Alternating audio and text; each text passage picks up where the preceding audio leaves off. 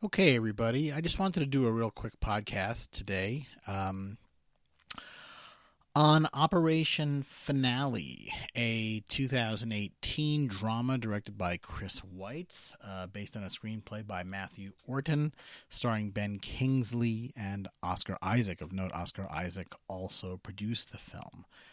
This film deals with the hunt and capture of Adolf Eichmann, to say it, I guess, correctly, in Argentina by agents of the Mossad, the Israeli Secret Service.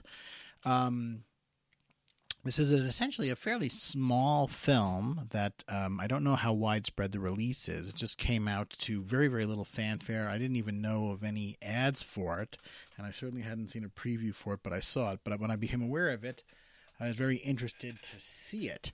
I have read two books about Eichmann. I read Hunting Eichmann, How a Band of Survivors and a Young Spy Agency Chased Down the World's Most Notorious Nazi by Neil Bascomb, which is about a decade old now. And I had also read, some years before that, Eichmann in My Hands, a compelling first-person account of the Israeli agent who captured Hitler's chief executioner, which is written by Peter Malkin, who is the Mossad agent that Oscar Isaac plays in this film. For those who aren't familiar, Eichmann was a Nazi officer who was chiefly responsible for Jewish deportations to concentration camps, essentially extermination camps, where the victims were essentially almost completely killed. His role was really to oversee the deportation of as many Jews as possible out of Israel and out of Germany and other countries to death camps where they could be killed. Eichmann is actually the very specific person that the term "the banality of evil" was coined to describe. The movie starts out in about 1960 when the Israelis become aware that Eichmann may be living in Argentina. There is a large expatriate Nazi community in Argentina, largely because of sympathetic forces in the country and the government, and how the Mossad set up a small team to go to Argentina and figure out if it is him, if he's a match for who they think he is, abduct him, and then somehow get him out of the country to Israel where he can stand trial. I don't think there's any great spoilers here in what I'm going to say. It is known to the world that Eichmann was, in fact, captured by the Mossad agents and brought to Israel, where he very, very famously stood trial, essentially in some ways standing in for the entire Nazi regime. He was, of course, found guilty of his crimes and he was hanged. Interestingly, his ashes were scattered so that there would be no final resting place that people could go to visit him.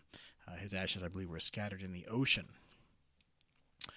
The movie is done in a very straightforward style. This is an inherently dramatic story, and they didn't really try to over-dramatize it, which I found interesting. Again, Ben Kingsley plays Eichmann, with Oscar Isaac playing Peter Malkin. The Peter Malkin character is done in a pretty flat manner. He's haunted by his memories of his sister Fruma and her three children, all of whom perished in the Holocaust. This is shown in repeated flashbacks, and some of which are almost semi-dream sequences. The Peter Malkin character, at least in the film, it is conveyed that he does not know exactly how his sister died, and he imagines various scenarios where she would have been killed. He is portrayed as a professional agent driven by deep personal motives. He's not overly emotional, but he's not flat. This is a guy who has strong undercurrents that make up his character and serve to motivate what he does in life. But he's also, like I said, he's a professional spy, and he understands how to control himself and what has to be done. I thought that this was an interesting comparison to, for example, Eric Bana in Spielberg's Munich, who's doing his work in that movie, for example, to avenge the deaths of the Israeli athletes at the 1972 Munich Olympics. There he was working more at a level of country and a desire to protect it than a desire to get a specific man who may or may not have been involved with the death of his family.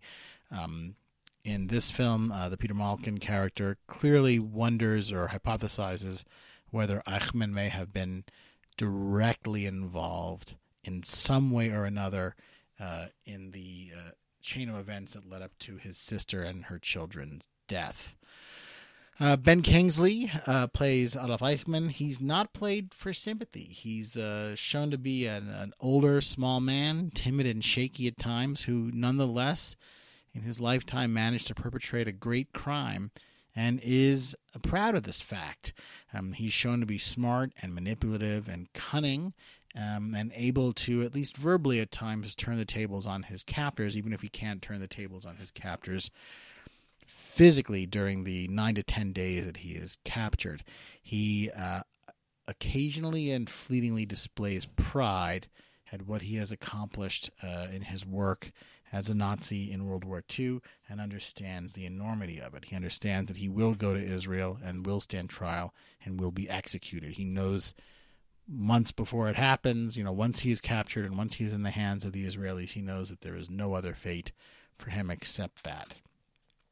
I think worthy of honorable mention is Lior Raz, who plays Isser Harel, the head of the Mossad. This is a small but memorable role. He is shown to be tough and serious and uncompromising. He serves the mission, but he also serves the government and the prime minister, who in this case happens to be David Ben-Gurion. His presence looms over the film as he is on the mission, and he's essentially watching and overseeing all of the events that take place. Just imagine having your boss with you 24/7 while you're doing the toughest job you're going to do. I think that it's easy in a film like this to be a little one-sided, and I thought that they did a good job of having a little bit of gray. And for example, the Israelis are not shown to be saints, and it's easy, I think, sometimes in a movie like this to make the Israelis out to be saints. The Israelis are shown to be angry at Eichmann and the Nazis, and they are full of rage at times, and there's open talk that maybe they should just simply kill him and be done with it.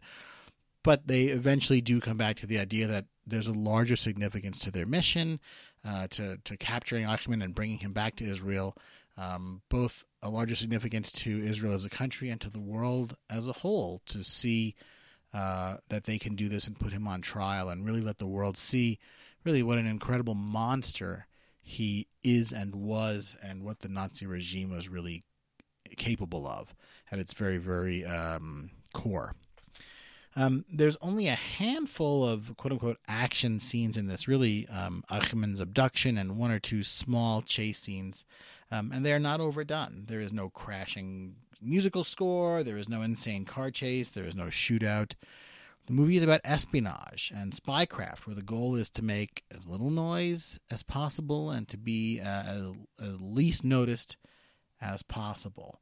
There is a very, very good scene at the end of the movie where they have to get him out of the country on an El Al flight. And it's done in a very, very tense and gripping way, but it's not overdone. And for example, I was reminded of the ending of Argo, where in the film they had, the Iranian agents racing down the runway as the 747 is flying our heroes out of the country. Now, in real life, they simply boarded the plane and flew away, and there was no race down the runway like they showed in Argo. Whereas in this movie, the scenes involving getting Eichmann on the plane and getting the plane's paperwork in order and getting the plane to fly out with him aboard it, they don't overdo it, they don't overplay their hand, and it's still very, very gripping.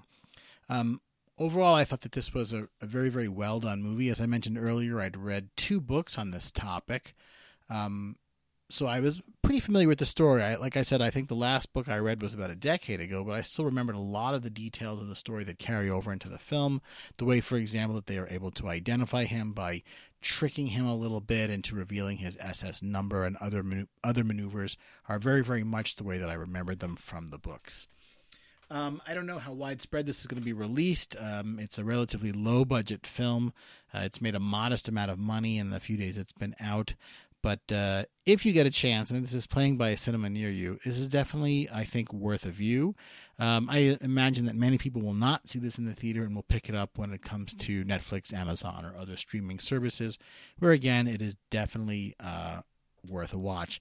This story has been done a couple of times in a couple of different formats. There's other film versions of the story that are also worth checking out. But again, this is sort of our modern take on the capture of Adolf Eichmann.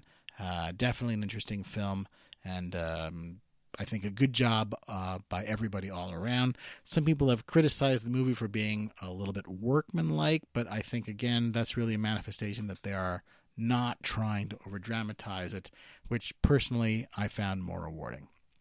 Anyway, that's about it for today. Just a quick review of Operation Finale. Definitely worth a look if you have the time. Thanks, everybody.